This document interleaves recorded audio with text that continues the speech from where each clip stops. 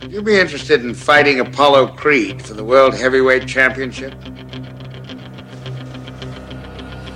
No. Listen, Rocky. Apollo's seen you fight. He likes you.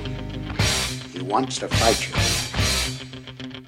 Hey, now when you walk into the ring for the #1 heavyweight of the world, you'll be ready. You're gonna eat lightning and you're gonna clap thunder.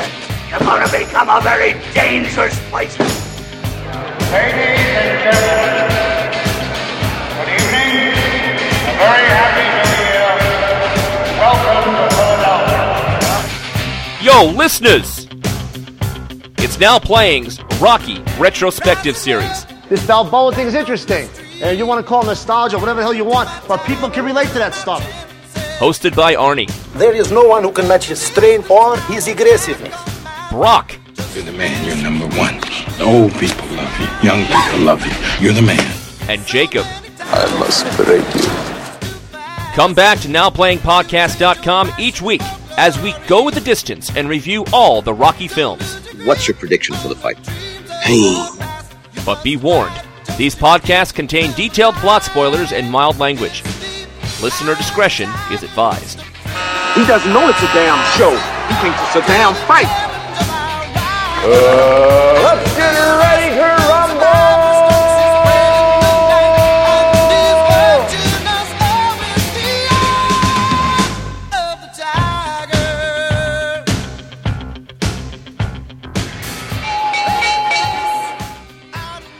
Today we're talking about Rocky V, starring Sylvester Stallone, Talia Shire, Burt Young, Sage Stallone, Burgess Meredith, Tommy Morrison, Tony Burton, Richard Gant, and directed by John G. Avildsen. This is Brock, co-host of Now Playing. This is your 90-proof podcaster, Jacob. This is Arnie. Lock the door, hide the kids, it's time to wage war.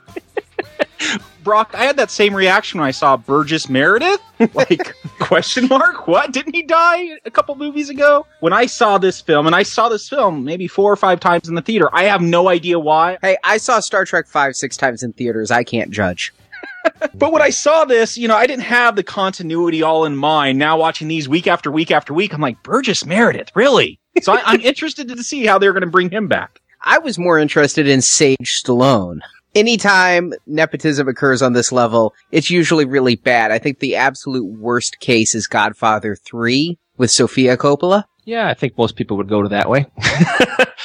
As with all the first 5, this is my first time watching it beginning to end, and I know I'm seeing some things in all of these Rocky films for the first time. And this is the second time only for me, and when it is on TNT or TBS or wherever it is, Spike, I mentioned before on other podcasts, when other Rocky movies are on, I'll watch a few minutes. I never turn this one on because I saw it the one time, and back then I didn't really care for it. So of all the movies we're watching in this series, this is the one I was the most curious about because I know it the least. I feel that way about the next one, so I know nothing about the next one. Before we step back into the ring and talking about Rocky, perhaps we should do it plot summary. Are we getting from the point of view of the bell this time, or the guy who catches the I want it from the point of view of George Washington Duke. No, I went classical on this one. All right. We start off, as we always have with these Rocky films, with a recap of the fight that ended the last movie, Rocky versus Drago in Russia. And then we see Rocky post-fight having trouble, shaking uncontrollably, and expressing he wants to return home. He flies home where he's greeted by a press conference and a hero's welcome, but the press conference is interrupted by Don King-esque fight promoter George Washington Duke, who challenges Rocky to fight his boxer, much like Mr. T did in Rocky 3, but this time instead of accepting a fight, Adrian gets involved and announces Rocky is retiring. But things are never that easy for Rocky. Returning home, he finds he's flat broke because before going to Russia, Paulie had him sign a form that they thought was a tax extension while he trained, but in fact he gave Rocky's accountant full power of attorney, and the accountant lost all of Rocky's money in a land deal. To keep their lifestyle, Rocky has to fight, but Adrian forces him to see a doctor about the shaking, and it's revealed Rocky has brain damage. No boxing commission in the country will approve him to fight. So Rocky, Adrian, Paulie, and Rocky's son Robert Jr. move back to the old neighborhood in Philly, where Rocky's only asset remains, Mickey's gym, which for some reason was left to Robert Jr. rather than Rocky. And in the hood, Rocky's approached by wannabe fighter Tommy Gunn, whose parents hate him, who idolized Rocky growing up. Rocky eventually agrees to train Tommy, living vicariously through his protege's fighting, and Rocky feels a bond with Tommy and starts to treat Tommy like a son, much to the anger of Robert Jr., who's having his own problems fitting in at his new Philly school as the son of a washed-up celebrity. Robert feels ignored by Rocky and is trained to defend himself by others working in the gym, but the closer Rocky gets with Tommy, even planning to give Tommy a boxing glove cufflink Rocky Marciano gave to Mickey, and Mickey gave to Rocky, Robert starts to rebel and hangs out on the street corner smoking and being sullen and rebellious. Meanwhile, Tommy's starting to rebel as well as the press calls him Rocky's puppet and he feels the need to get out of Rocky's shadow. Tommy wants a championship fight and the wealth that comes with it, and Rocky's been hesitant to set it up, so Tommy signed with George Washington Duke as a promoter. Rocky feels betrayed and is fired as Tommy's manager. Tommy fights the championship fight and wins, but people still think as Tommy is a less than capable fighter and that the fight was against a bum who was only champ because Rocky retired. So Tommy goes to the local bar to challenge Rocky to a fight, but instead of heading into the ring, Rocky says, "My ring's outside," and the two head to the streets for a brawl. No, I can't do a Stallone voice, I'm sorry. It's poor. Rocky wins, cheered on by his family, and the film ends with Rocky going up the steps to the Philadelphia Museum with Robert Jr., spending time with his son and giving him that silver boxing glove cufflink before heading into the museum to have his son teach him about art as credits roll. So it's like the Fresh Prince of Bel-Air in reverse. So it's like Rocky 2? I think he means because they went to Bel Air and from West Philadelphia. Now he's going from Bel Air. Yeah, it's Philly and fights on the playground. And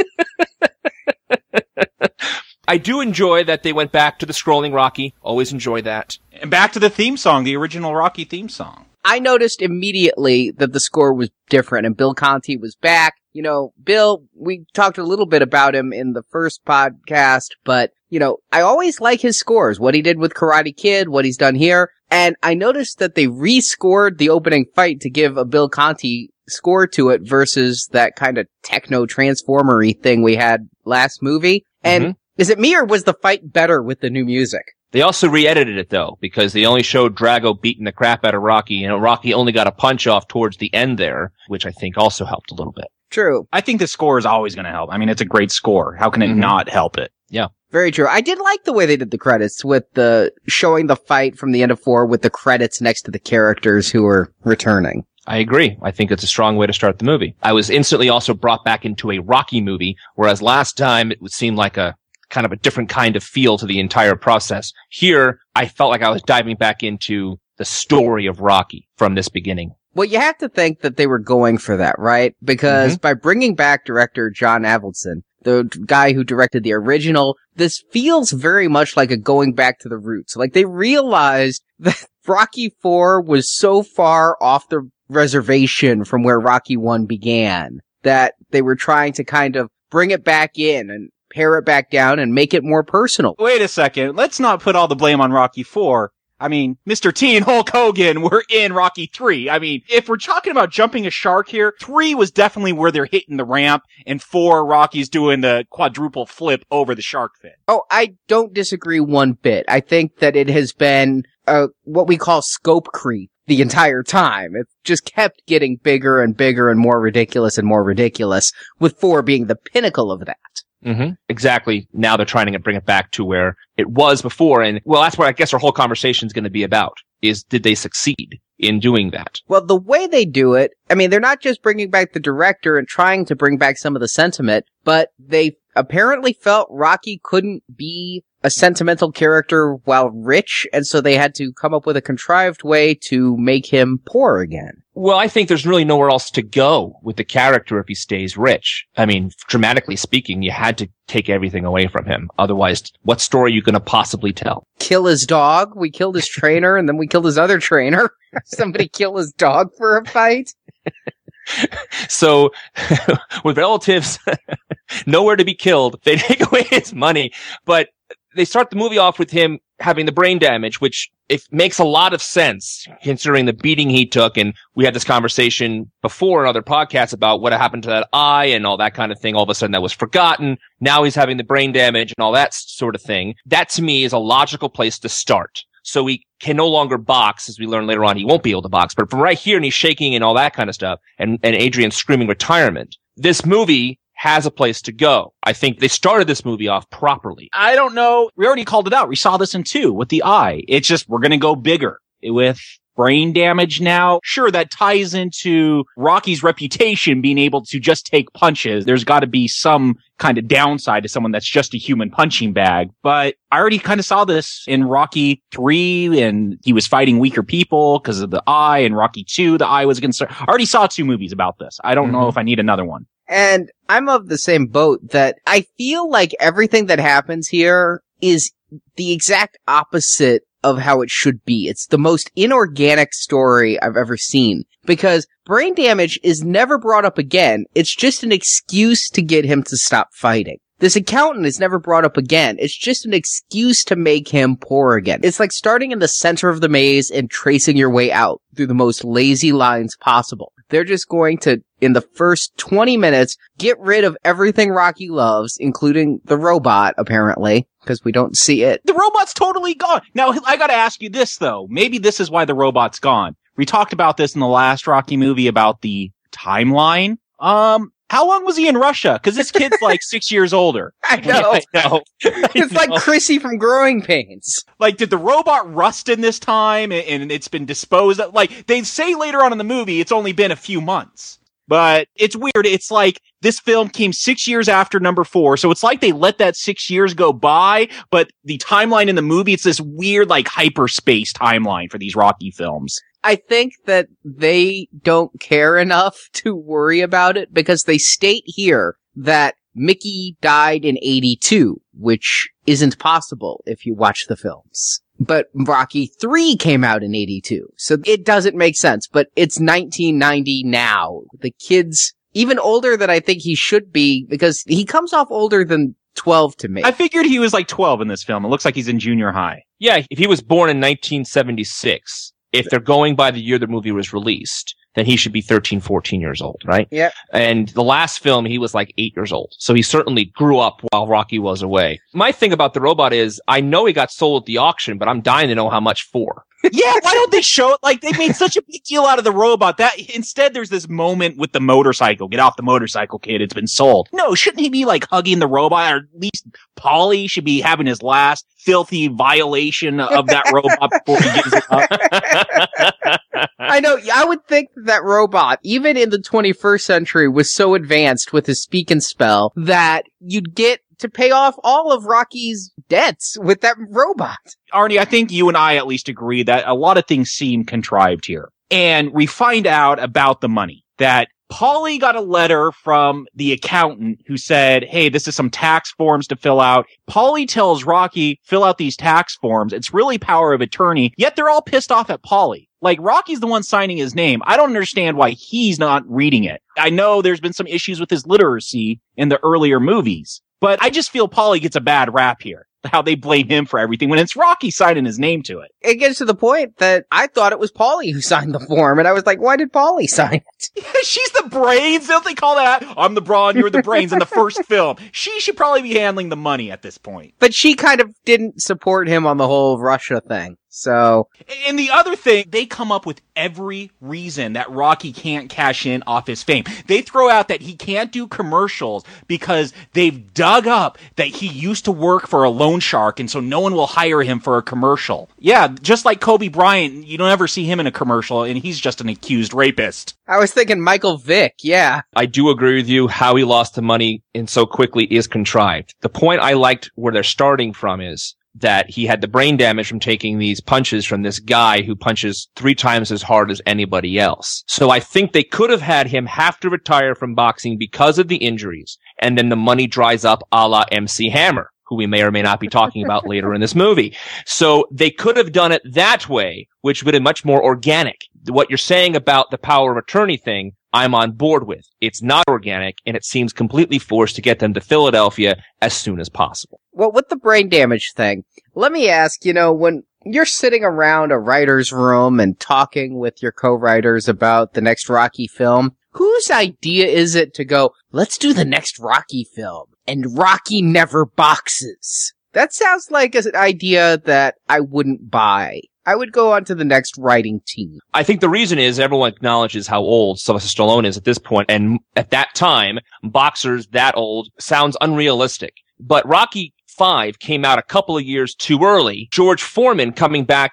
to win a heavyweight belt in 1993, 1994, it's around there. So if Rocky had just waited, we could have seen the George Foreman story a la Rocky for this movie, and everyone would have bought it. But I know when this movie came out, I was thinking, well, it's kind of long in the tooth. It's kind of old to be a boxer, isn't he? And I'm sure the rest of the world was too. So the idea was to move on to the next step. Well, I'm just going to say, watching this now, I don't remember what I thought of it all. I probably just watched it as a Rocky film and he's going to fight, whatever. But watching all these films recently, you know, these last few weeks for this retrospective, I'm not so sure a Rocky film without the boxing ain't a bad idea. I think it could work. We talked about it with that first Rocky film. There's like 8 minutes of actual boxing in it. You could have done it where you never had that boxing match. He goes in and then you see him when he comes out. And I think that could have still worked. When you get down to the core essence of Rocky, yes, he's a boxer, and in the sequels, they become boxing movies. But I think you could do a legitimate dramatic story about this character. There's enough love for him, you know, now that we're on this fifth film, he's a cultural icon by this point. Yeah, mass audiences, they want the boxing. I think those that care more about story, you could pull off that dramatic Rocky film. I think at this point, though, you're the fifth installment in. It's not the time to start screwing with expectations like that. I think that at a certain point, people know what they expect going in. And I mean, we'll call it out right now. We don't know what we think of this film yet, but this film is almost universally hated, right? And Rocky IV was the most popular financially of the entire series. And I think it's because this was such a radical departure that basically audiences gave this movie the finger. It's also kind of a bummer of a movie. I can see why the creative team, as we already talked about, wanting to go back to basics, wanting to go back to the beginning of where Rocky was, closer to the original movie. But perhaps they went too far to get to that point. And I don't know that they necessarily had to go this far with it. One of the things that I read while researching this movie is that when Stallone wrote each of the Rocky films, they were kind of a parable for his life at that point, with Rocky 1 being a struggling boxer, being a parable for him as a struggling actor, Rocky 2 being him achieving success, Rocky 3 being him dealing with success, and 5 was basically, you know, this was the time of Tango and Cash and Stop or My Mom Will Shoot. This was an actor whose career was on the wane. And he has said in interviews that it's because he trusted the wrong people, listened to the wrong people, and made the wrong choices. But that said, Stallone never had to go back to basics here. And I don't know that Rocky did either. I think they might have taken it a little bit too far. Yeah, I think there's a good core story with the father and son relationship, and that mirroring Rocky and Tommy Gunn's relationship as boxer and trainer. Like, I think you could have pulled off a decent film about Rocky being a trainer and that dynamic of living in the shadow. I don't know if I needed to see Rocky, well, I'm not going to say put on the gloves, because he doesn't put on the gloves at the end of this film, but one where he's throwing punches. I have to say, though, while all of this is contrived, you mentioned the son, Jacob. For the son, I felt bad. I didn't really feel bad for Rocky, Paulie, or Adrian, but you see little Robert Jr. there losing everything, presumably losing the robot, and it actually made me feel for these characters far more than I ever did in part 2, because this kid was going from riches to rags, and even though the reasoning behind the plight was, you used the best word for it, Brock, contrived, I still felt bad for them having to do it. I just felt that Robert Jr., I guess I pitied him because he was the little rich kid who never had a struggle in life, and now he's going to have to struggle. Like, I don't know if I felt bad because he's a spoiled rich kid. It's hard for me to empathize with those kind of people. Well, he was a rich kid, but he was not spoiled per se. The kid got babysat by a robot while his parents were kicking it in Russia. He has a robot. He's spoiled. No, wait a second. Spoiled is an attitude. Spoiled is not a ownership thing. He had everything, but he never came across entitled. He never came across as spoiled. Oh, come on. He was taking French lessons and drawing nudie pics of his teacher. That's advanced beyond his years, not spoiled. I guess just the perception of how rich they were. I mean, these people had a lot of money. And so it was just, yeah, okay, I feel bad for you because you lost it all. Suck it up and deal with it like the rest of us poor people. Well, they get to Philly, and Rocky takes the kid to school. and starts trying to teach him a little bit about what street smarts are as opposed to book smarts. And obviously the kid gets bullied. We just talked about that. But why in this entire time, did Rocky not teach the kid how to defend himself at all? And then if he knew he was going back to this Philly neighborhood. Well, he was in Russia for 6 years. But, okay, so instead of the street smarts conversation, we should have had a scene, just in case you need to, son, here's how basic defense. Or something. It's Rocky, after all. The kid's drawing nudie pictures. Obviously, he's going to be a lover, not a fighter. I don't know. It just seems to me that if my dad's a boxer, I'm going to learn a little bit. Just a little bit. My dad's a cardiologist. I don't know CPR. Okay, well, you probably should. You probably should. I'm just saying that just because your dad does something doesn't mean you do. You know it. Yes, I know that. But it seems to me, Arnie, that a boxer passes down a little bit of this kind of stuff, especially when you're younger. I'm not going to criticize Rocky for whether or not he taught his kid how to fight. I like that dynamic where they're walking to the school and we have the great rap soundtrack because it's 1990 now, so we got to have lots of rap in this movie. I was taken to Teenage Mutant Ninja Turtles. Yes. The soundtrack. Absolutely. Rocky is trying to teach his son about scams, and his son's like, "Oh, you mean like deceptions?" And what's a deception? Like, I liked that contrast between the father and the son. That the son is much more Adrian than Rocky, and I like that dynamic. That it's going to explain further down the line why they are more estranged in this film and why they grow apart. Because the son, like, he wants to have this relationship with his dad, but Rocky kind of sucks as a dad, which is weird because in the first Rocky film, it's like he's going around taking care of everyone. He's got a heart of gold, as Arnie would say. So again, I think there's a good story here with the father and son thing, and I like how they're playing it, but we'll see how it ends. Rocky Jr. gets beat up by a bully who wants his coat. Did you guys happen to recognize who the bully was? No.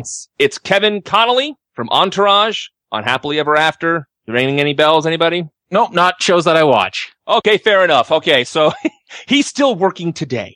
So he's got more work than Sage Stallone has gotten in the last few years. The only other thing I've seen this guy in was the Beverly Hillbillies movie, so then Adrian gets her job back at the pet shop. We really are going back to roots here. I couldn't believe that either. We kept the position the whole time, just in case. I really thought she was going to bring out the wool knit cap. They did bring out the glasses. Yes, they did. And then Rocky goes to the gym, which is completely decrepit. This gym, which has either been empty for a couple of months or 6 years, we're not sure because this timeline. I thought it was really weird how run down it was because he used it for training. He used it to fight with Apollo again, like a year before. But we'll move on. That's very good call, Jake. The timeline, even the gym gets screwed up in the timeline. So Rocky goes into this gym, abandoned gym, and has flashbacks of Mickey. And we have some new scenes with Burgess Meredith for the first time in a movie and a half. Did you guys like the scenes with Mickey? No. Look, Mickey was the tough guy, the tough, obnoxious trainer. They didn't cut you no slack. And now Mickey loves ya. Mickey loves ya. I don't want this. This is not Mickey. Okay, I get this. This is about fathers and sons. Doesn't work for the Mickey-Rocky relationship. I always thought they worked better as the grumpy trainer that never got his chance riding the coattails of the up-and-coming boxer. That relationship worked so much better before I got this weird love relationship going on. All right. Well, here's the thing. I mean, Mickey and Rocky always have had a father-son relationship, but their father-son relationship was that like Jack Nicholson and his boy in The Shining. Yes. But I saw this fight where Mickey's training Rocky and giving him the glove and everything, and he's saying, you gotta be ready for Apollo, and I'm thinking, this can't be before the first fight. But if it was before the second fight, I could see this fitting in, and while it was a little bit sappy and just trying to, I think, do too much in one scene, maybe they only had him on set for a day, I went with it. It was good to see him back. He was always a good presence in these films, and it really did establish the father-son bit and that silver glove that's going to be a major plot point going forward. And I think that given that it wasn't like the Phantom Menace where they have that Japor snippet that he gives to Padme for no apparent reason that comes back up 2 movies later, since we didn't have the silver glove in part 1 or 2, I liked having a flashback to set up that. And I am more on the side of Arnie in this one. I didn't think it was perfect scene, It certainly was sappy, but given the themes of the movie, and yes, since we saw the boxing glove, I think since Rocky 3, I think he had it on his neck in Rocky 3. So I didn't really care where that came from. I didn't really need to know the origin of the necklace, or the cufflink, apparently. I mean, they never told us the origin of the hat. Look, I got this hat. Back in Rocky 4. We don't know where he got the hat. Maybe in Rocky 6 we'll get the flashback to Apollo giving him the hat. Who knows?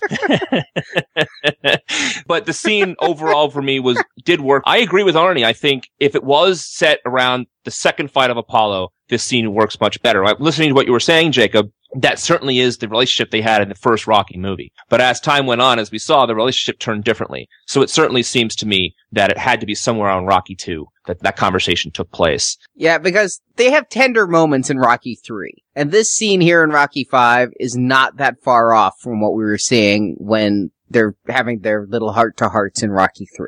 And I think this scene for this movie with Rocky in the position he is in, it does kind of make sense that he's thinking about Mickey. I think it makes a lot of sense for this character to reminisce when he walks into that room. The only thing I don't like, and you called it out, Jacob, was the line, "Mickey loves ya." That was out of character. They didn't need to say it. We got it. I was going with it until that line, and it just ruined the entire scene for me. I just didn't buy that. It's an off line, but it doesn't taint the entire scene. I guess it's worse because they bring it back. So I guess we missed the scene where he applies for a small business loan to get all the gym put back together and get all the equipment back in there. Because next time you see the gym, it's fully populated with people. And there's a new fighter in town, Tommy Gunn. And just to make sure you know it's 1990, he's got the mullet. Short up front, partying back. Now I'm sorry, there's just things, the soundtrack here, the haircut, it just yelled out to me this time watching it. Isn't it great, though, that we love the songs from the 80s because those kick-ass Eye of the Tiger, and even Arnie mentioned you like the Burning Heart and from Rocky 4. But when we hear this kind of music here from 1990, where three of us are like, nah. The thing is, it's not because it's hip-hop or rap. I like hip-hop and rap. It's go for it. Like, it's just bad. It's just bad. Go for it. I see it in your eye. I'm sorry. I love CNC Music Factory. As do I. Is that who did it? Was this CNC Music Factory? No, but it was just like it. Yeah, I was wondering if it was them. I was gonna say. I don't like CNC Music Factory, so. There was a song later on where I recognized the rapper's voice, but I couldn't place him. I had to look it up. It was Snap from I've Got the Power. Isn't MC Hammer on the soundtrack too, though? He is, and I did not know that when I referenced him way back in Rocky 2. Yeah. But you know something? In 1990, I would have owned the soundtrack if I'd known about this. I mean, I'm kind of surprised you wouldn't own it now, Arnie. You didn't go on eBay and try to get it for $75? All right, I didn't want to admit it, but I was looking at the Amazon. I mean, I'm a fan of cheesy 80s and early 90s music like this. I mentioned Teenage Mutant Ninja Turtles. It's one of my guilty pleasure soundtracks. So, yeah, I think I need nostalgia, but I could have gone with this music, but man, does it date poor. There you go. I had TMNT soundtrack, by the way. I listened to that thing till it broke. I loved it. So, you guys do know that Tommy Morrison was a real-life fighter. But his last name wasn't Gunn. No, it was Tommy Morrison, the actor, yeah. Tommy Gunn is a terrible name for a character. Yes. Well, and they had to give him the nickname The Machine, so it's like Machine Gun. Get it, Arnie? Like, oh, we get it. It's just lame. Yeah. I'm not an idiot. I'm joking. It's contrived as the rest of this movie is. Again, I say his parents hated him. Yes. So Tommy Morrison, though, his footnote in life, besides being in this movie, though, he had to retire because he contracted HIV. Oh. And no one would box him. Or they said he wasn't fit to box or something like that. I think he came back to fighting much like Magic Johnson did a few years later after he retired for similar reasons. He never made it big in the heavyweight division, but that's his story, and they used a real fighter here. I think he did fine as an actor. You know, for a sportsman coming in to act, I believed every beat of this character. Never once did I feel like he wasn't pulling off the role. Well, yeah, because he's playing himself. It's not a real stretch. You know, if Michael Jordan was in a movie playing Michael Jordan, Space Jam, never seen it. but if it's a movie about Michael Jordan making slam dunks, is that acting or is that just someone filming what he actually does? Like, yeah, I agree. He doesn't take me out. He doesn't stick out like, oh, this guy's not a real boxer or this guy can't act. Yeah, he's playing a guy that's an up-and-coming boxer like he does in real life. I don't know if I'm supposed to give him credit for that. Well, no, where I give him credit, though, is I really believe his hunger and I believe his douchebaggery later on when he betrays Rocky. I mean, all of it I went with him on. And normally I don't even give sports people in films that much. He got the job done. The monologue at dinner, I would have preferred a little bit different. And then I thought, at the end there when he does, as you mentioned, turn on Rocky, it does make sense for the character, and he did a good enough job for us not to say, oh, come on. But I would have liked a little stronger dramatic chops here and there, and I do agree with you, Arnie. I completely bought he was a boxer. Wasn't a hard stretch to do that. I didn't really find him too likable in the early scenes, though, when he's trying to appeal to Rocky in the I'm like you kind of way. There, he didn't click with me. He clicked with me a little bit later on once Rocky took him under his wing. But during those opening scenes, that was where he was faltering. We haven't talked yet about the Don King guy. Right before we meet Tommy, the guy says something about we got to find a way to get Balboa, and he was trying to hypothesize how to do that. I thought that he was a plant by the George Washington Duke character at first. I thought that's how deep back it went. All right, this is funny because I was getting Karate Kid 3 flashbacks many times during this movie, and that is the plot of Karate Kid 3. That's why you thought it. Exactly. There you go. I'll be honest, as much as I've seen this, it's been a while, but I was wondering the same thing towards the beginning of Tommy was a plant because I knew where this movie was going. I just didn't remember how we got there, so I'm with you guys. George Washington Duke. First of all, didn't we already have a character named Duke? We do. It was Apollo's trainer. So yeah. So that's not confusing, but an obvious Don King ripoff. But what are you going to do in 1990? 1990, Mike Tyson, he's still king of the world, right? Right around this time is when Mike Tyson actually fell. Okay, so when they were making this movie, he was king of the world and had been for many years. I know Mike Tyson's Punch-Out came out like 87, 88. So he'd been up there for a while. Don King was on everything. Don King was on television. I think he did cameos on LA Law. I couldn't get away from this man. Yeah, I didn't follow boxing, and I knew who Don King was at this point, and I knew this guy was supposed to be a caricature of him. I'm wondering about if someone's watching this today, someone younger than us that doesn't have that pop cultural background, if they get what this character is doing, or if it's just some outrageous guy. Like, is Don King, that's someone I haven't thought about for a very long time. He's kind of like Johnny Cochran. I mean, everyone was doing Johnny Cochran. Even the Seinfeld references later on in the decade would have that guy doing Johnny Cochran. Would kids today understand what they were doing there with that spoof? And the answer is probably no to both. Yeah, I don't think they'll get it. I mean, the way he keeps going, only in America, which is Don King's line and everything. Now, Brock, did you recognize him? I did. He's in Friday the 13th part 7, right? He's in the morgue. Jason Goes to Hell, which was 9. He is 9. The coroner. It killed me. I'm looking at this guy and I'm like, I know him. I know him. And I just couldn't place him. And I did have to IMDb it after the fact. Yeah. And I'm looking through his resume and he's done everything. So I know I've seen him like in NYPD Blue and things like that. But where I sadly know him from is the coroner who eats the hearts. But I think he did a great job here. I think it's the right choice to take boxing to this direction because that's what people associate with boxing at this time. Where they made a mistake was, I think a great challenge would have been Rocky against a fictionalized Mike Tyson. You know, somebody who one punch will take you out. Somebody who was really tough and upcoming. But I guess they kind of did that with Mr. T, didn't they? I think he was trying to make a point using the Don King character and to have the paper champion, because remember, Rocky retired the champ. They did it right, I think, with just him. I thought this guy was a little big, even though Don King was certainly boisterous in his day. I thought this guy kind of really played it big all of the time. I think that's how Don King is, too. But I thought it was a little too much. I did enjoy him in certain scenes, and I, especially in front of the cameras, completely bought it. It's just other times I just felt it wouldn't have been nice when the cameras weren't on him and he's actually having a conversation, that it was toned down even more than it was. It would have been kind of nice to have a little bit more dimension instead of having a cartoon character in this movie. I liked it because I think that's how Don King is. I think Don King is like that whenever people are around. And so I think if you're putting a Don King in there, doing it this way works. What I want to know is, when the scene where we're introduced to him is during Rocky's press conference, who gave him a PA mic? Brought his own. Probably.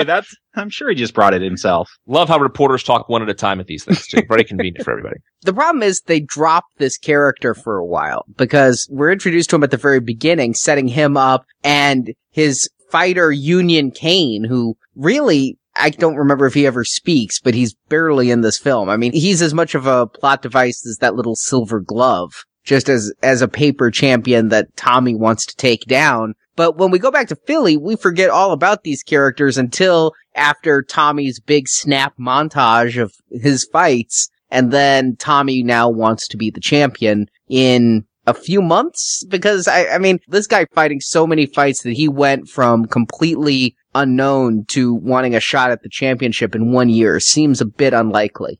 Well, come on. 6 years is only a couple of months in this universe, so... They had this montage of him fight after fight after fight. And like we said before, they spaced those a few months apart. I honestly thought when we got back to Rocky Jr., he'd be like a senior. No, you're right. You're right. That it's amazingly condensed amount of time for, he was 11-0, I think he said when he talked to Rocky in the first scene with Rocky trying to get him to train him. And then he turns out to be, 22-0 before he gets the title shot. And I'm like, that's 11 fights in less than a year? That's insane. Come on, that's one a month. Far less, because Rocky Jr. is still wearing the coat. It's still winter. A boxer can't work once a month? You can't promote it. No. The answer is no, Jacob. No. I can't imagine you can. And he's obviously just fighting little fights. I mean, they actually did have him back at the place where Rocky had his first fight against Spider Rico in that first movie. We saw Jesus back, and they recreated that shot where he panned from Jesus to boxing because he's making no money. I guess if you're just fighting there, you could fight once a week. I guess you're right. Yeah, maybe you can do that there. And then getting all this press because, and you notice every single clipping had Rocky's boy or Rocky's protege. And that was certainly a great way to build up the resentment, etc. And then during this montage, you see Rocky Jr. learning from other people how to fight and defend himself. He is learning from Paulie. When Paulie is your role model, you have seriously screwed up as a parent. Like, your kid has gone askew when they're learning from Paulie. Unless you're learning shots. The thing is, I kind of like this dynamic. Again, you could have outrageous Rocky films that work, like Rocky 4 worked for me, Rocky 3 worked for you guys. And you could also have good dramatic Rocky films where there's themes and like 1 and 2. And so I like this father and son thing where the son, he's gone from the rich kid to the poor kid that's beating up, and his dad, the boxer, won't even teach him, but he's teaching this other guy. I like all these dynamics that are going on, and the son's working out and becoming a boxer so he could stand up for himself, get used to the streets. Like, I like all this stuff that's going on. I just don't like how it's going on. I agree completely. I like everything they're doing. I actually like how it's going on. I wish it was a little bit less trite. I feel like I've seen this 1,000 times before, but beyond that, I like how they're doing it. It's mostly in montage, so I don't know how we can argue about the execution. Well, my problem is it's all going to service Rocky Balboa, Sylvester Stallone. Like, and I've said this throughout a lot of these films, like with Apollo, like, I wish after that first film, you move the camera away from Rocky. He works in that first film. Not the most interesting character. There's lots of interesting characters in these films, and they just choose to focus on the wrong one. Yes, I know it's named after him, but he's the wrong character to focus on. He's also the one who's writing the scripts.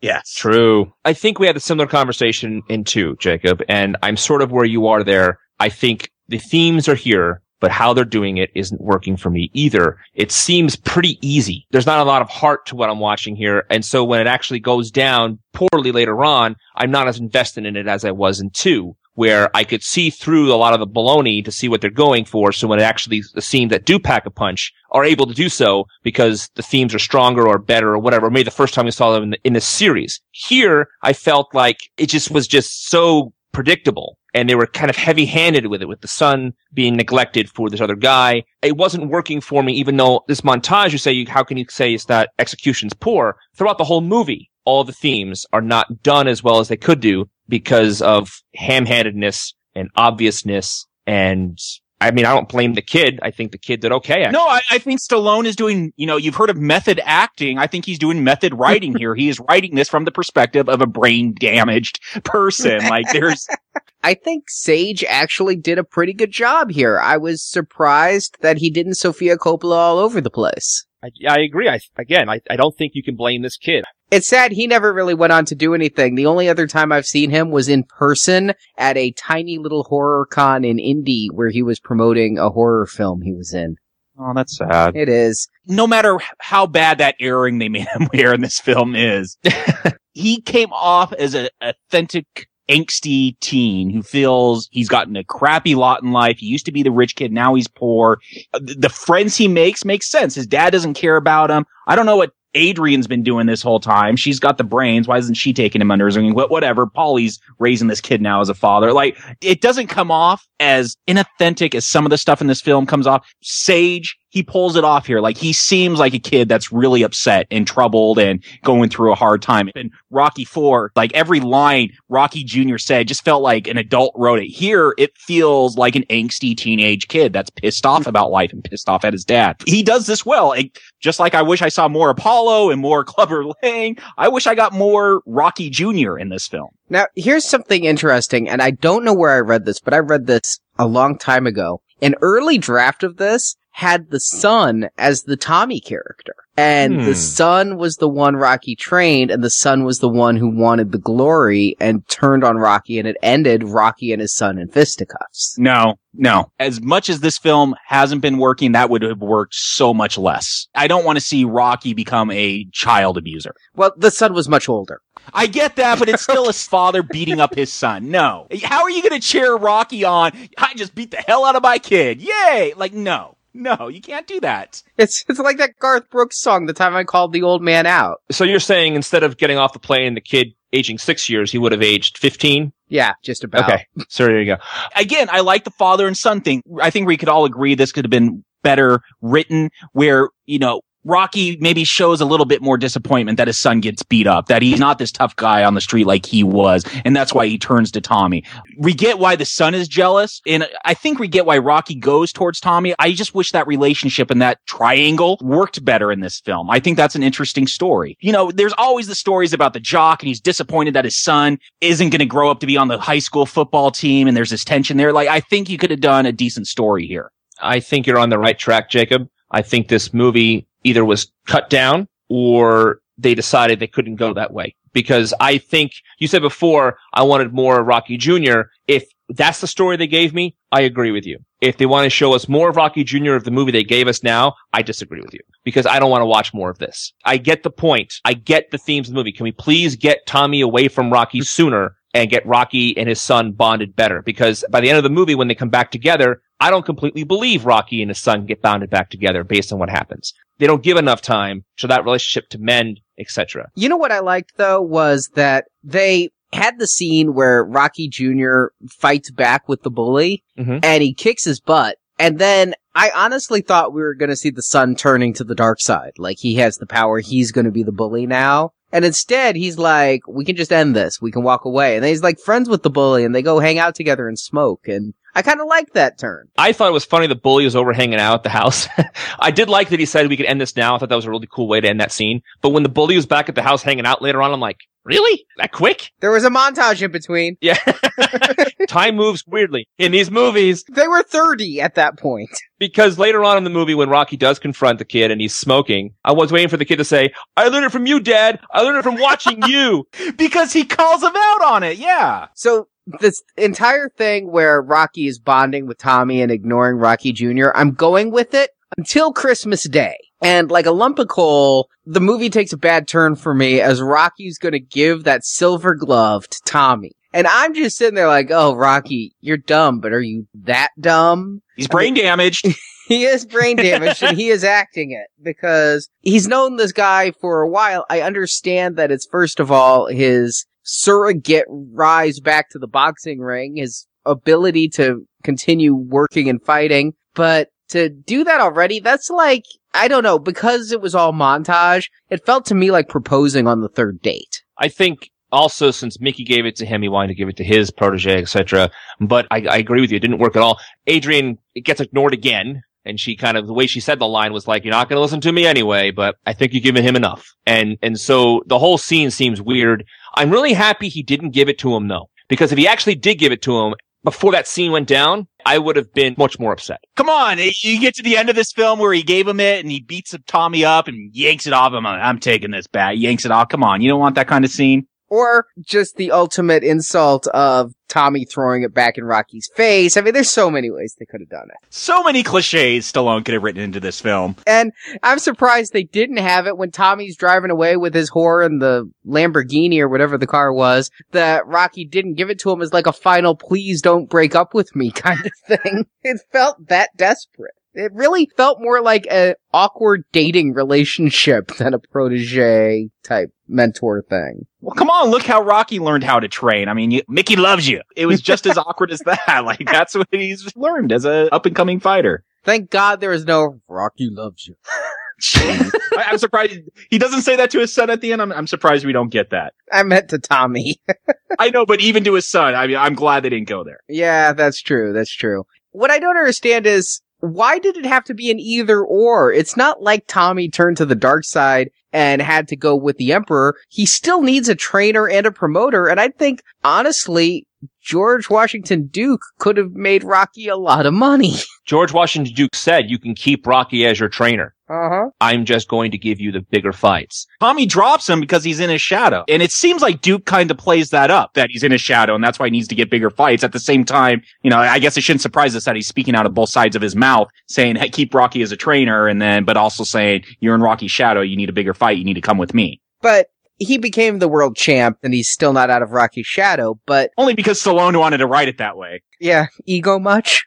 But we have it here where Tommy drives off and says, you can train me or not, I don't care. And that's the last we see of it until Tommy's fight. So did Rocky finally grow some stones and say, screw you? Because that's not how it seems when the fight is on and Rocky's really cheering for Tommy and almost like doing some kind of weird astral projection of Rocky throwing the punches to the punching bag and then Tommy does to the person. It was the vicarious thing that I was talking about in Rocky 3 with Apollo training with Rocky, but completely without any subtlety.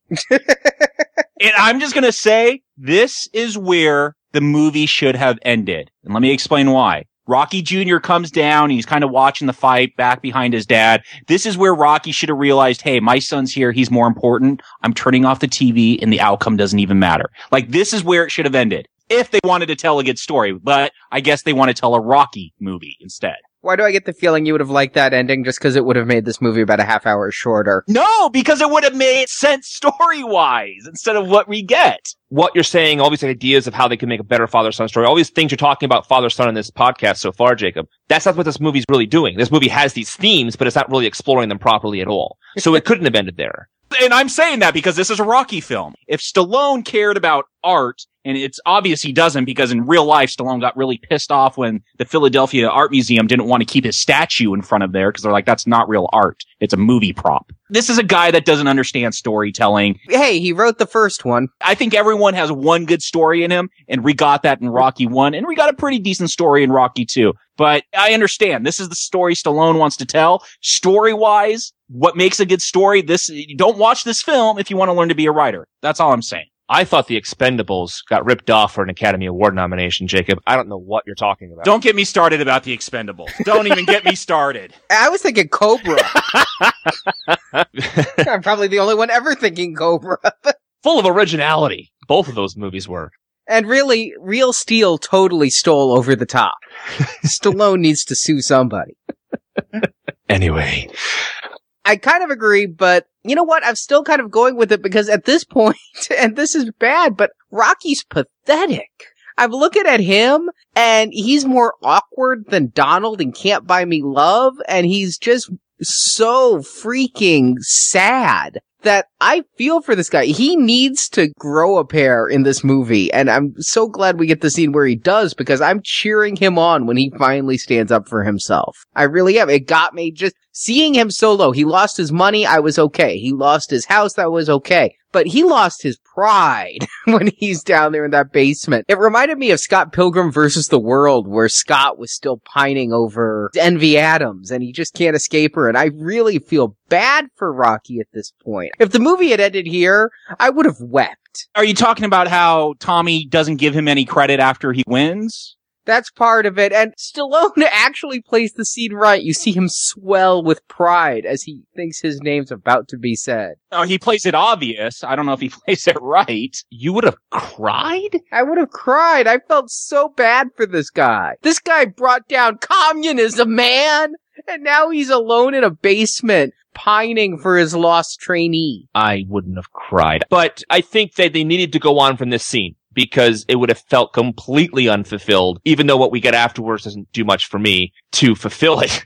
I think if they gave Jacob's ending to this movie. It still wouldn't have worked. Look, I would have rewritten a lot of this stuff so it would have worked. So Okay, don't I just hope blame so. it on my ending. I would have fixed a lot of problems. with this script. So then Tommy still doesn't get respect after winning the belt, and he goes after Rocky. And I was getting another Rocky 2 flashback. I thought he was going to start the PR campaign with the Italian chicken.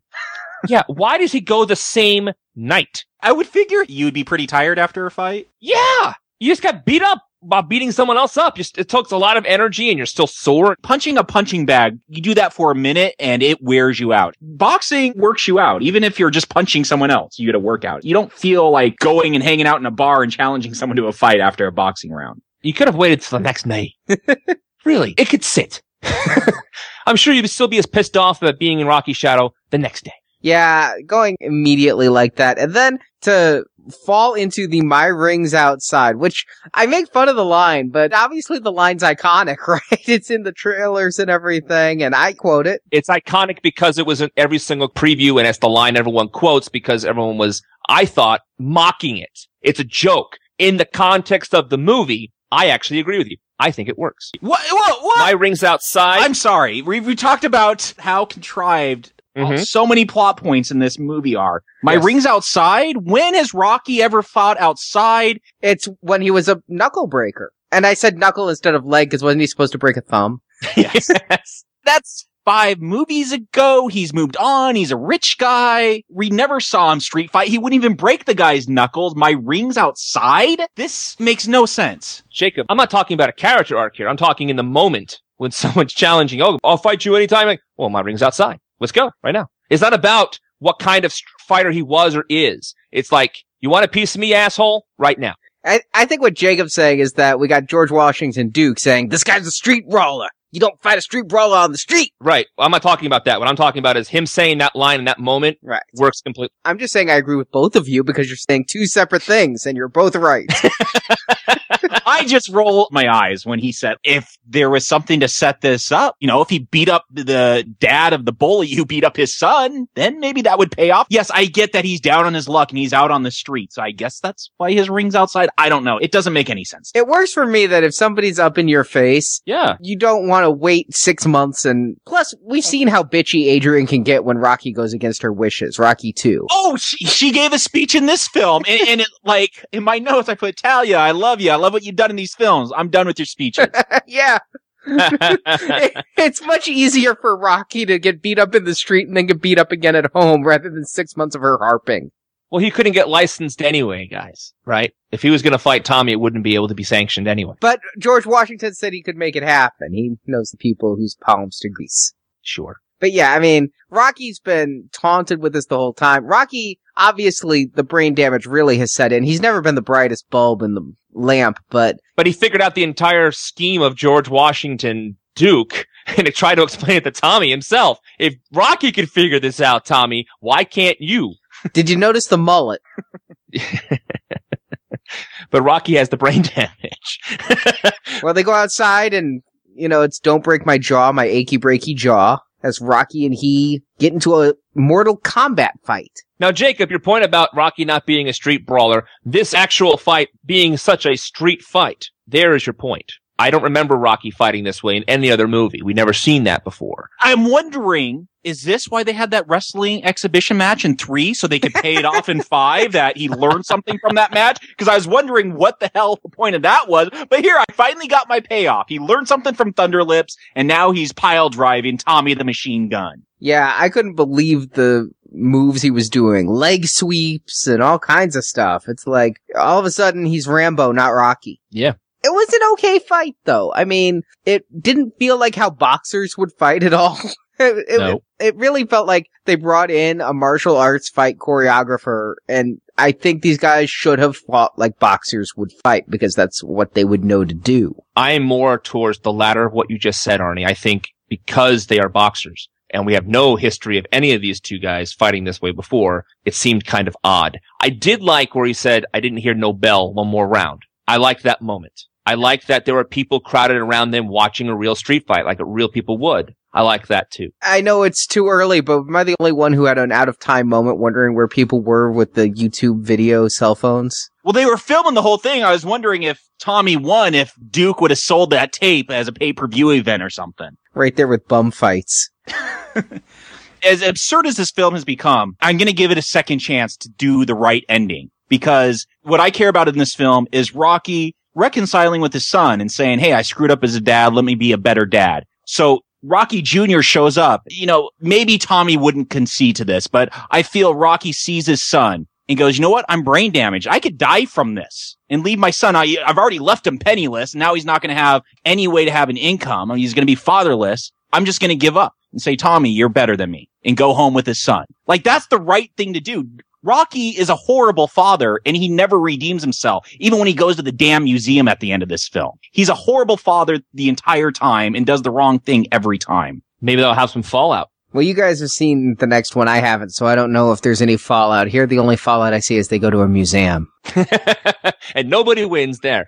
Again, for the movie we're seeing, Jacob, that's not the ending we're going to get. They have these themes that are not fully realized. But you have a wonderful point, and I like your thesis throughout the whole time, but it's like you're climbing uphill here, man. This movie is just not giving you that. It's not the movie here. I understand that. I'm just trying to explain. When people talk about how they like a popcorn film that you can turn your brain off, you can accept this then. But when you think about story and you care about story and plot and logic, this film doesn't have that. There was a good film here, and they wanted to make it a Rocky film. That's too bad. I would have preferred Rocky 1, going back to that style of storytelling rather than 3 and 4. 4 is fun, but I like the dramatic stuff more. So there's a scene at the end here where Rocky wants to hit George Washington Duke, and he says, touch me and I'll sue.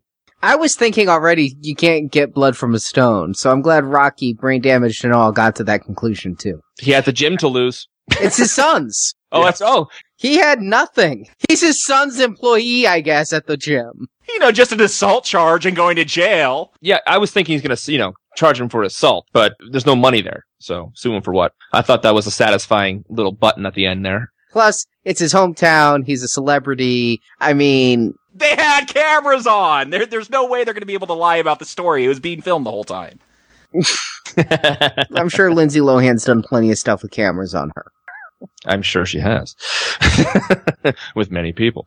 So he gets a punch, and I expected no less from the movie. Unfortunately, I got what I wanted out of the Tommy Rocky fight, where Rocky finally came to his senses. And it's kind of funny how it ends, though, because if this whole thing's about father-son dynamics and whatnot, you would think that this would end with him beating up Tommy, and then Tommy going, you know, Rocky, you were right all along, and I just needed you to kick my butt to show it. And that father-son dynamic would be repaired, and he and Rocky Jr. would be a bit more appreciative of one another. But instead, no, they just leave him in an alley, and Rocky goes to his son, who he's ignored for the past 100 minutes, and they go to a museum. As a trying to make an effort to be a better father moment. I kind of like the line at the end. I know it's cheesy, but I like the line. I never knew there were valuable pictures in this building. That makes sense to me. I thought that was a cute little line at the end of the movie. I agree. You never really think about it, but he's not the kind who would go in. Yeah. He never heard of a museum, though? Come on. Well, I think he was being a little funny, too. Yeah, I agree. Well, he tries to be a little funny throughout the entire movie. He tries, yes.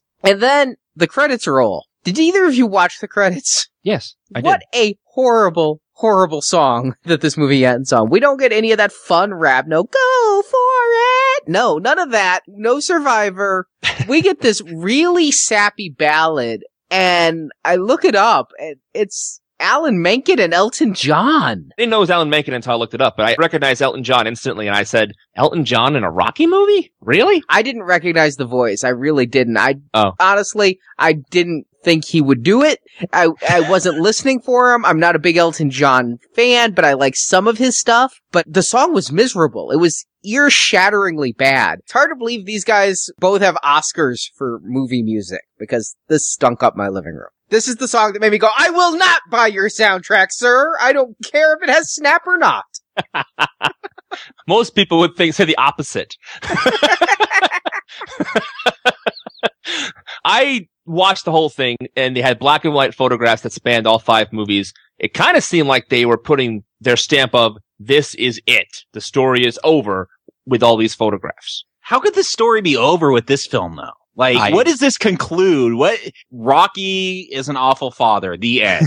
He went from being a down on his luck bum to a down on his luck bum that's a bad father that occasionally takes his kid to the museum. The end. Where's the arc in that? I think we're supposed to see him as a good father from that museum scene. No, I know what they want us to think. They just haven't paved that way throughout this story, this movie at all, to get us to actually want to think that.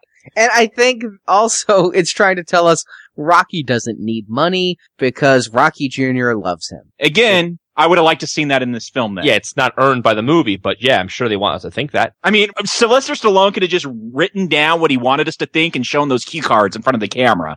I mean, for what we got here, that would have been more successful. So Jacob, Arnie, do you recommend Rocky V? Jacob. So if Rocky 3 is where that ramp that's going to take us over the shark began, and Rocky 4 was the glorious triple backflips as he flies over the shark, Rocky 5 is where Stallone crashes in the water and the shark devours him and tears him limb to limb. I don't enjoy this film because there's no storytelling going on here. I think I've made that point over and over throughout this podcast. I don't think I need to repeat that. There's no logic to the story here. It's contrivance after contrivance. It's, hey, this is what you should be thinking, but what you're showing me on the film isn't leading me. This is all tell, but with no show. And I don't care if this is a Rocky film. I understand it. With the Rocky film, we got to have our montages and our fighting. You could still tell a decent story. Even though I didn't recommend 3, I've enjoyed going back and watching all the other 4 Rockies. If I didn't like it enough to recommend it, there's still parts I enjoyed. This film, I guess I could say I enjoyed that kernel of a theme about father and sons that never germinates and goes anywhere. It's dead on arrival. No, I don't recommend Rocky 5. Arnie. The film has flaws. I can't deny that. But Jacob, I gotta disagree that it's all tell and no show. I think that it shows a lot. It just, what it's showing and what it's telling, you don't like because it's very simple and it's telling it to you in a ham-handed way.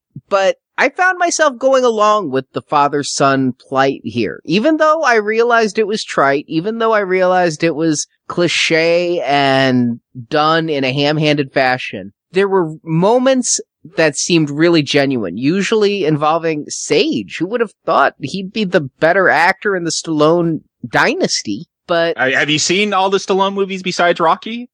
I don't think there's much of a standard there to go over. And I haven't seen any of Sage's other work, so maybe it's maybe. Wow, that's quite a comment then. But I was going along with it. I like what they set up. I felt bad for this kid time and again, and I liked the montages. I thought the movie moved at a good clip. I enjoyed the cheesy 90s music, and much like Stewart has that soft spot in his heart for that 70s grit, I have the soft spot in my heart for movies that came out when I was in high school and that kind of 90s kid and play type music. So, did you ever have a mullet, Arnie? Yes, I did. Okay, there we go. See, too. I never had a mullet. That's why the film's getting so much sympathy from you. I had a mullet too, for the record, and I have no problem saying it. You should see my high school freshman photo. I was proud of my mullet, man. I was. Back then it was cool to have it. Yeah. It was. Totally. I'm on another planet right now. I'm in the multiverse where time makes no sense. So, yeah, I was going with this film. Is it a great film? Absolutely not. Did it take my mind off my troubles for 90 minutes? Yeah. Did I have a good time watching it? Sure. Am I going to recommend it? Oh, fine. Whatever. Yeah. You're recommending this? I am. There's nothing here so offensive that I can't recommend it. It's one of the better Rocky installments that I've seen so far. Arnie. It doesn't hold a candle to 1. No, you did not just say that. It's one of the better installments? It's better than 4. Oh, but it's better than 2 and 3? I'm ready to quit now playing. It's better than 2. Wow. You trash Transformers because it can't tell a story, but you're giving this a pass. It told a story. It did. No, it didn't. It attempted to tell one. Not with any logic, not with any passion, not with anything. I'm just let it go. Brock, what do you think? Let's move on. I'm not going one more round. I'm ready to give up. My ring's outside. Let's go. He's going to open a restaurant and go away. I do think they were trying to tell a better story than they told here. I think they were very unsuccessful in telling a good story here. I think they really tried hard to go back to a lot of the stuff that made the original Rocky so special. And they threw it back into Philadelphia so quickly to try to get us and engender us to where the characters were so long ago. Jacob and I were talking about in the second movie how we like these characters and we like seeing where they're going and seeing how they develop. And so maybe some of the stuff didn't work as well as we wanted it to, but the strength of the characters and our love for these characters is strong enough that we're going to give them a little bit here and there to see where it's going. Well, here they were relying on that maybe too much, and it didn't work at all. It felt very choppy. It felt very forced. It felt very cliche. It felt so obvious in every beat they were trying to give. So it's not good storytelling. But to be fair, there is a story here in pieces and parts. The problem is the stories they're telling about Rocky being the trainer and Rocky's relationship with the sons, it's all inferred as opposed to told well. And that's the biggest problem I have with this movie, is that for everything they're trying to do, nothing comes together. It just is a big jumble of stuff that seems like it didn't come together, like some movies just don't come together. And to not have Rocky fight, I completely agree with both of you that you expect it, but you don't necessarily need it if the story is done well. And this story wasn't done well. So I think the end fight wasn't satisfying for me, but I have to say, I only watched this movie once before because I didn't like it then. I was surprised I didn't hate it more. I actually thought I was going to hate this movie with like this insane passion. But the problem is a movie without passion like this, why should I get passionate about hating it? So I am not recommending this movie. It is not a good movie. And it's certainly a disappointment from the first three movies. And I said before, I think the first three movies kind of work together very well. Of course, the third movie being the weakest of the three in storytelling. But I can't recommend this movie, and I don't want you to watch it. I think you should really skip this chapter in the Rocky story and not miss anything. Well, it's not a KO for this film as far as not recommends go, but it's a split decision, so I guess I could accept that. A split decision. Yes. And for me, the film went the distance, and I realized that my opinion is going to be controversial and unpopular because this is one of the most hated films of all time, but I found some stuff in it to enjoy, and I still think that its reputation is a bit unfair to it. I agree with everything you said, Brock. I agree with every single statement of your final summation. The difference is I just found more enjoyment in it despite recognizing all of its flaws. And I have been where you are before in these series. By the way, Arnie, you know who agrees with Jacob and I on this? Everybody? Sylvester Stallone. You know what, though? Here's why I think Sylvester Stallone agrees with you. Mm-hmm. It's the popular thing to do. This movie lost a lot of money. It lost a ton of money. It lost out to Home Alone. If you're going to make the sequel to a film and people didn't like the last one, what is the first thing you're going to do? We see it right now with the upcoming Ghost Rider film. Everybody's like, oh, that last one was terrible. We're distancing ourselves from that last one. So, yeah, if Sylvester Stallone wants people to see Rocky 6, the first thing he's going to say is, yeah, Rocky 5 sucked. But I don't think he said that in 1990. I don't know. I'm just saying that's what I read. When I was at Comic-Con last year, I ended up sitting through the Expendables panel waiting for Scott Pilgrim, and he sat there and made fun of this movie a ton. I mean, saying, I guess we'll talk about Rocky 6, but saying the reason he wanted to do Rocky 6 was because he didn't want to end on Rocky 5. But I think that was all publicity. I think it was. Could very well be. I just wanted to make the point that he himself also says he doesn't like this movie. But you guys, you very well may be right. Does Sage not like it? Let's give Sage a call. I should have asked him at the con. I hadn't seen this film by then, but I mean, it held my interest. So we will get back in the ring one more time. Now, one more round. Between Rocky 5 and Rocky 6, it are 16 years. So in Rocky years, that's what, 30? Or one. Who knows? This could be set in 2072. Who knows? Maybe it's when the robots have taken over the Earth. It's real steel. Yeah. I was thinking more Skynet. Like, that robot at the beginning was the Terminator Model 1 pleasure model. Well, so we're going to reconvene, get back in the ring for one final bout when we come back for Rocky Balboa in our next podcast. Well, my ring's at NowPlayingPodcast.com, where in this corner, we have the Men in Black trilogy, and in the other corner, weighing in at the 800-pound gorilla, we have the Spielberg trilogy of alien films of E.T., Close Encounters of the Third Kind, and War of the Worlds. So, Come on out to the streets and vote for which series you want us to review as our $25 donation series this spring. It's coming up. This is your last week to vote. The winner will be announced in our Nick Fury Agents of S.H.I.E.L.D. podcast in 2 weeks. So vote now at nowplayingpodcast.com. So we'll see you for Rocky Balboa in our next podcast. Talk to you soon.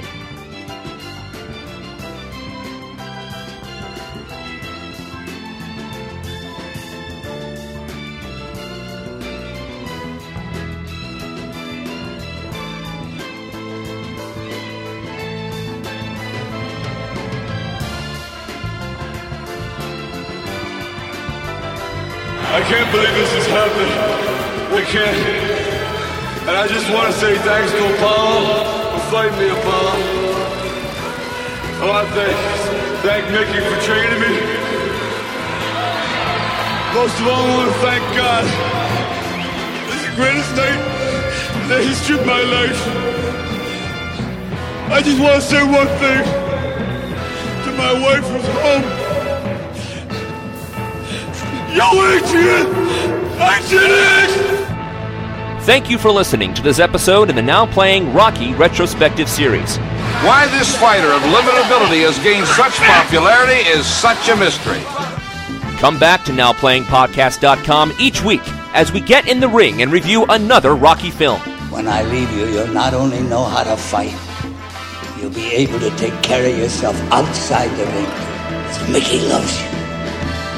And in the NowPlayingPodcast.com archives, you can find reviews of other films such as Rambo, The Karate Kid, Terminator, Total Recall, X-Men, and many more. It makes a man a better man. We wish to educate your country. And while at NowPlayingPodcast.com, be sure to join our forums where you can discuss these films with other listeners. Don't listen to it, Rocky. No, do listen to it, Rocky. You can also follow Now Playing on Facebook and Twitter, where we post announcements of new episodes, and where the hosts post movie mini reviews. Links to our social media pages are at NowPlayingPodcast.com. Very American. It's very smart. And remember, after this show, I'm a favor. What favor? Support from listeners like you help keep Now Playing operating. You can find a link to donate using PayPal at the bottom of our website, NowPlayingPodcast.com. Mr. Gasso says I should get to 200 to break your thumb. You understand? Please. Huh? Please. Give me some money.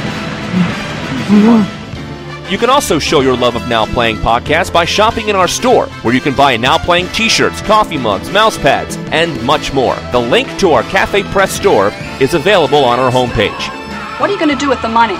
Well, the first thing I gotta do is I gotta pay the rent, you know. Now Playing's Rocky Retrospective series is edited by Carlos and Arnie. Don't worry. I'll clean it up for you, bully. Now Playing is not affiliated with MGM or United Artists, and no infringement is intended. Seems like lately everybody wants to beat me up. The opinions expressed on Now Playing are those of the individual hosts and may not reflect the opinion of Venganza Media Incorporated. I pity the fool, and I will destroy any man who tries to take what I got. Now Playing is a Venganza Media production, copyright 2011, all rights reserved. It's over. It's all over.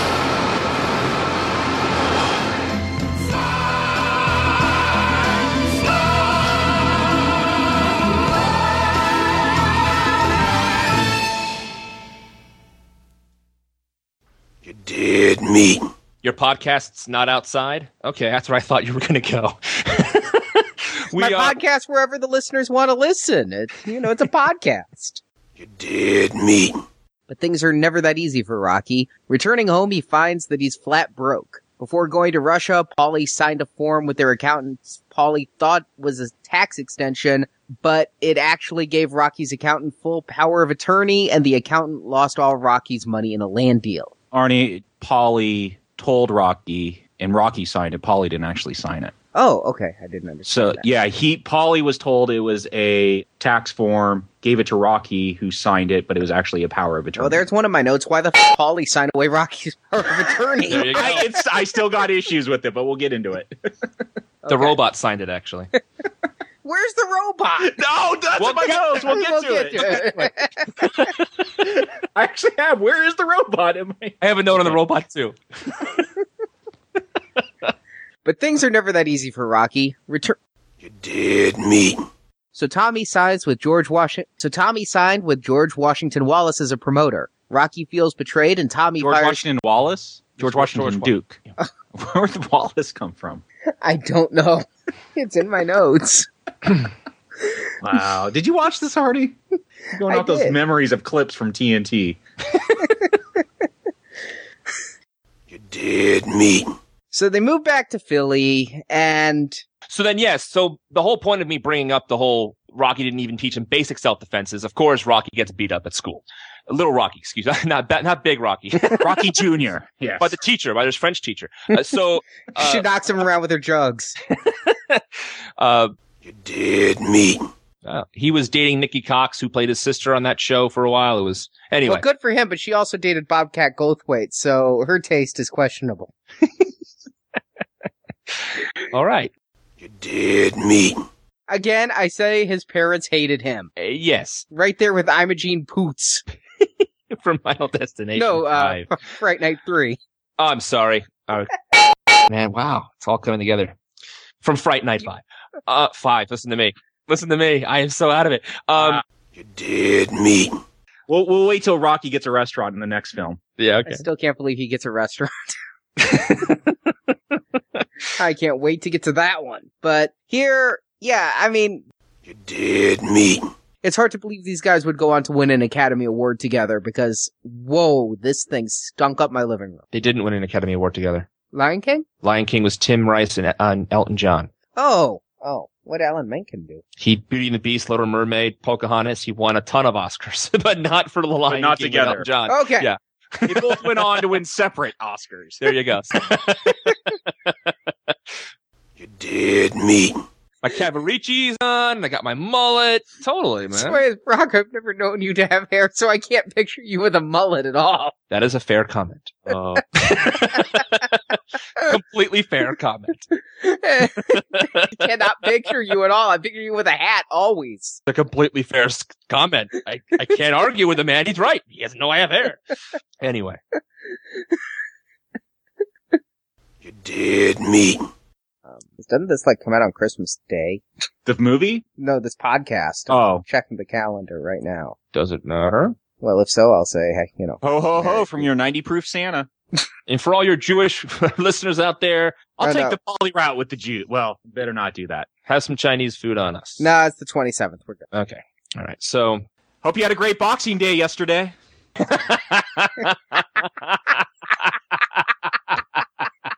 Nice. For all our Canadian fans. By the way, all my Jewish friends do go to Chinese food on Christmas Day. It's really kind of fun. Stuart and I had a tradition for years. He'd come back home, we'd go see a movie and eat Chinese. Just like the other Jews in the neighborhood. You did me. So vote now at nowplayingpodcast.com, and if neither one seems worth a donation to you, we want to review what you guys want us to review. You can vote none of the above, and we'll have a situation much like we did a decade ago of Gore versus Bush. How the hell does that tie into Rocky V? Wasn't Bush president when Rocky V came out? No, that was Clinton. Oh, actually, Bush 1 was. Was it still Bush 1? It was Bush 1. Was. See, okay, that's not Bush Gore. Okay, so it doesn't tie in. Already getting political. Oh, I just love to stir up the listeners. Somebody's going to say that was a pro-Gore statement, and somebody else is going to say it's a pro-Bush statement. And I'll say it's an inaccurate statement. It's not inaccurate. It just makes no sense. It's accurate. It's just confusing. And it wasn't really a decade ago, was it? Or I guess it was the year 2000. Yeah, it was 2000. Yeah, so. You did me.